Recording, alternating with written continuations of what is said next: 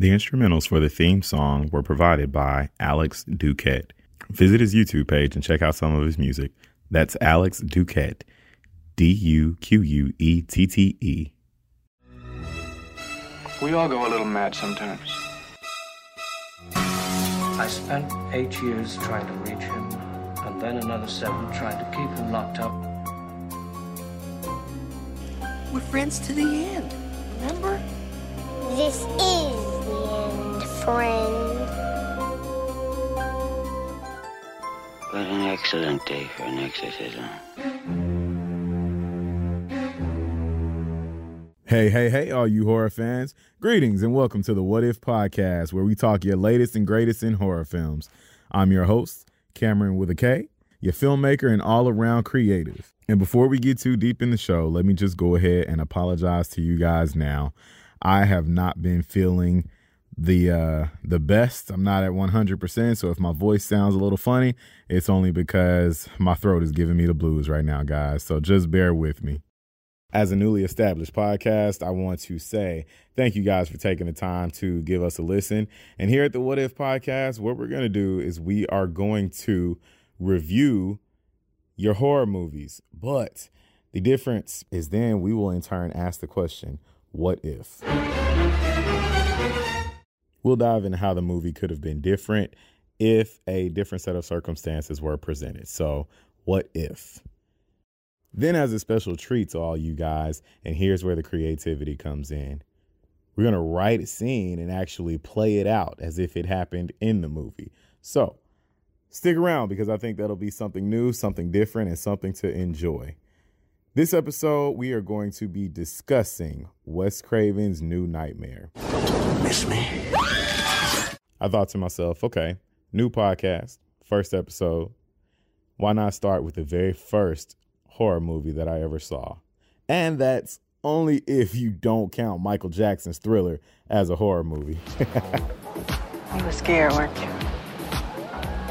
I wasn't that scared.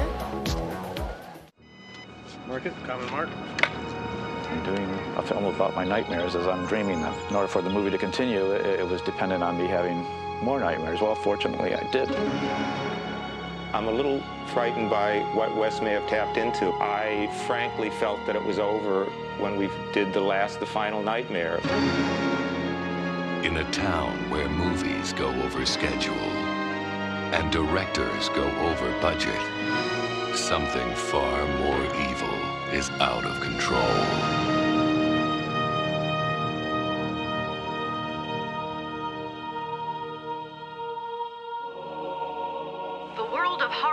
Suffered its own terror today as 2 of Hollywood's best-known special effects technicians were found dead.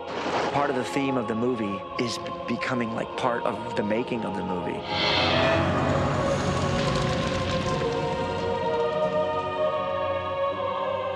Can you come with me in my dreams?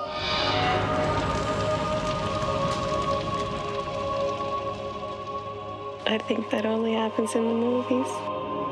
It happens when the story dies. The evil is set free. Now that the films have ended, the genie's out of the bottle. That's what the nightmares, and that's what I'm writing. This is still a script we're talking about, right, Wes? He's decided to cross over out of films into our reality. The only way to stop him is to make another movie. Oh, my God. The bad man's getting awful close. You're gonna have to make a choice. What kind of choice? Whether or not you're willing to play Nancy one last time. No!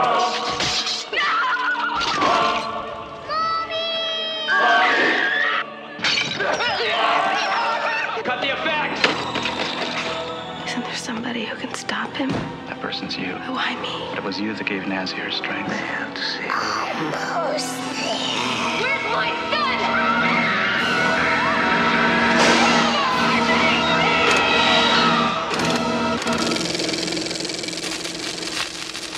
All right, so first things first, let me just say, I think that movie deserved a much better trailer than it was actually presented to the audience. Granted, in 1994, I was only 4 years old, so it's not like I would have gone to see it anyway. But let's say I was of age if that's the trailer that I was given, I don't think that that's a movie that I would be willing to go see. But here's my take on the movie. The movie is about an evil that has taken on the form of Freddy Krueger from our beloved Nightmare on Elm Street movies, and he has emerged from beyond the screen into the real world and is haunting Heather Langenkamp, the actress who first played Nancy, as well as her son Dylan. I think that's a better description. So my initial reaction to the movie, I'd say that after watching it, I still appreciate everything that I did when I saw it as a kid. Although it's probably safe to say that I was much more terrified then.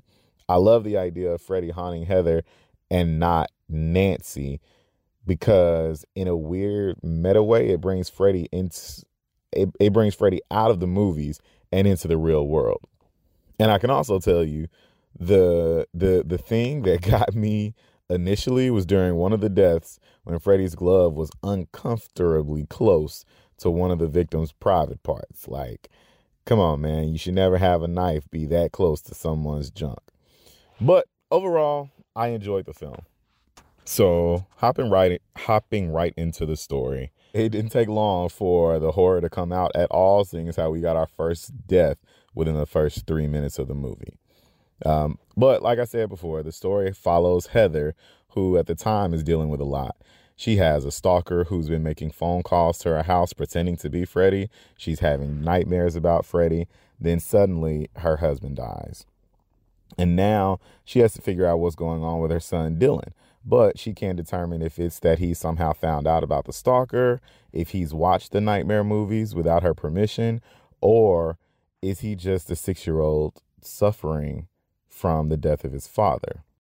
Wes Craven, he took a bit of a Hansel and Gretel theme for this movie, and that's actually how they ended up defeating Freddy.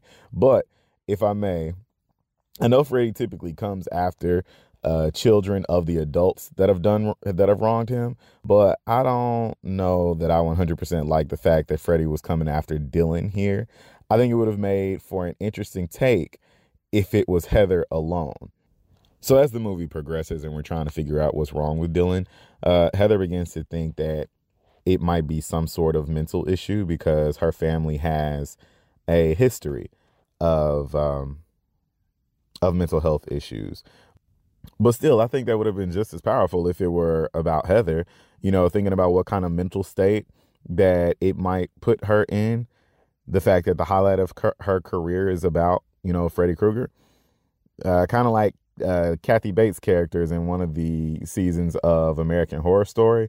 But I won't spoil that for you. I'll just say, if you know, you know. My thoughts, though,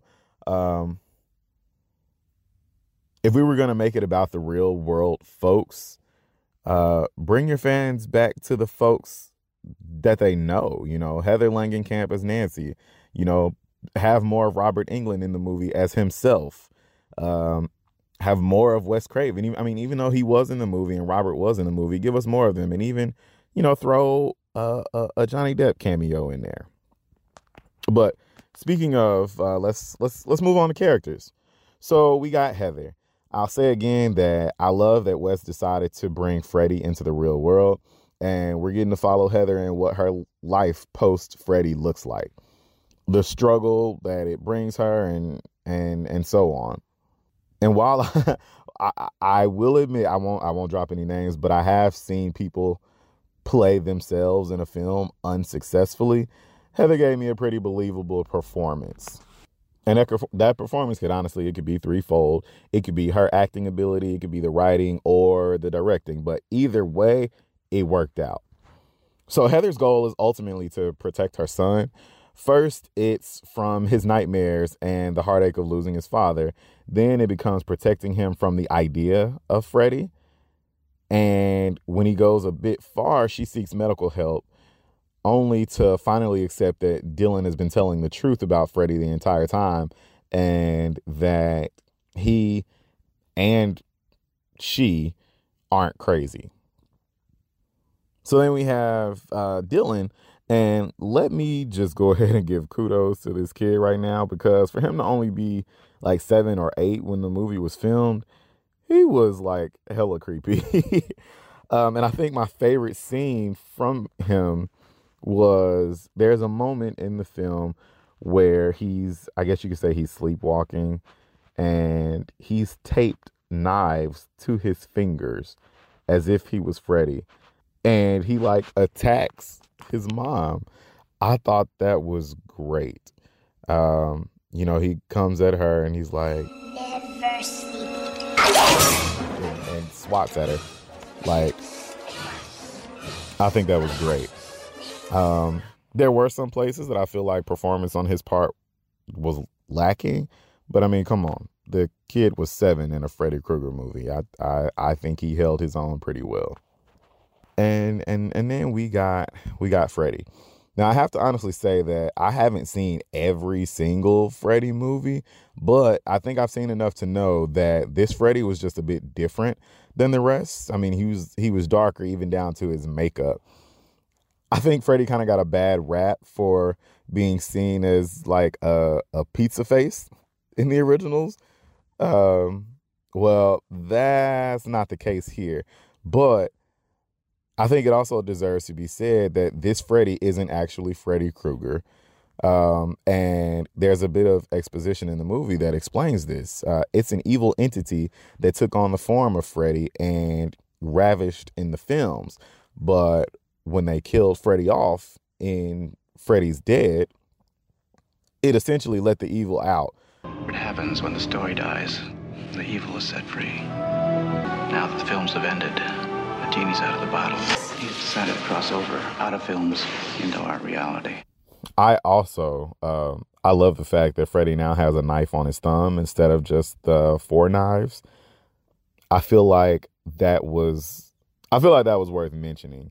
His main goal here is to get into our world, but he has to first defeat Nancy because she was the one who defeated Freddy originally. It's too late, Krueger. I know the secret now. This is just a dream. All right, so moving into our what if. The question I have for you guys today is, what if Freddy came for Robert Englund instead of Heather?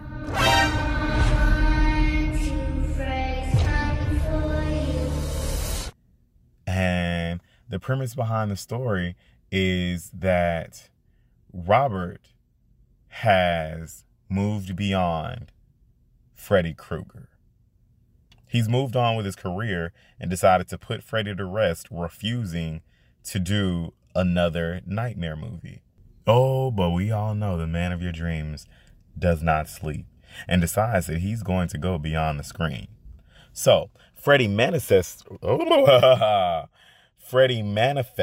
himself in Robert whenever Robert goes to sleep. So the world is looking at Robert as if Robert has lost his mind and playing Freddy has gotten to him. And the only way for Robert to win is to play Freddy one last time so that he can no longer harm real people and can be killed off. So, like I mentioned before, here at the What If podcast, what we do is we take our question and try and make it a reality. So what I've done for you guys is I've created my own version of a trailer for a new nightmare based on the question, what if Freddy Krueger went after Robert Englund and Robert Englund became the killer of the movie? Check it out. Mark it, common mark. Robert Englund is here this morning. Robert, good to have you with us. How has all this success affected you personally? My only problem with Freddy now is that I'm turning down other projects that I'd like to do. Will there be a Freddy 6, 7, 8? What would you like to do? I'm pretty tired. Is Freddy really dead? Of course, he has no future. Of course he is. Freddy's dead and gone. The world of horror film suffered its own terror today as 2 of Hollywood's best-known special effects technicians were found dead. From the very beginning, it was Robert Englund who gave me my power. Would you trust him alone with Dylan? Robert? What they don't know is that he has actually gone on this insane murder spree, believing that he is Freddy Krueger. Miss me? What happens when the story dies? The evil is set free. There's nothing left of Robert Englund. Police certainly were suspicious, but they didn't know for sure. He was trying to emulate Freddy Krueger. I'm the guy that plays Freddy. He feels a connection. The man accused of being a Hollywood serial killer. This is one of the nation's most notorious crimes, the so-called Hollywood Ripper trial. The only way to stop him is to make another movie. Oh my God. You don't understand. If Dylan falls asleep... I fell asleep in my dressing room. You can't be in two places at once. And then he realized, hey, this is something I could do. But I don't really need to use that. It's sort of ridiculous to be Robert. Ever played in the cat? Help me.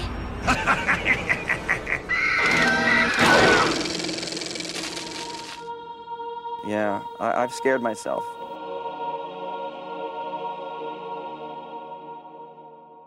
So, you know, that's the version of the movie if Freddy decided to go after Robert Englund instead of Heather Langenkamp's son, Dylan.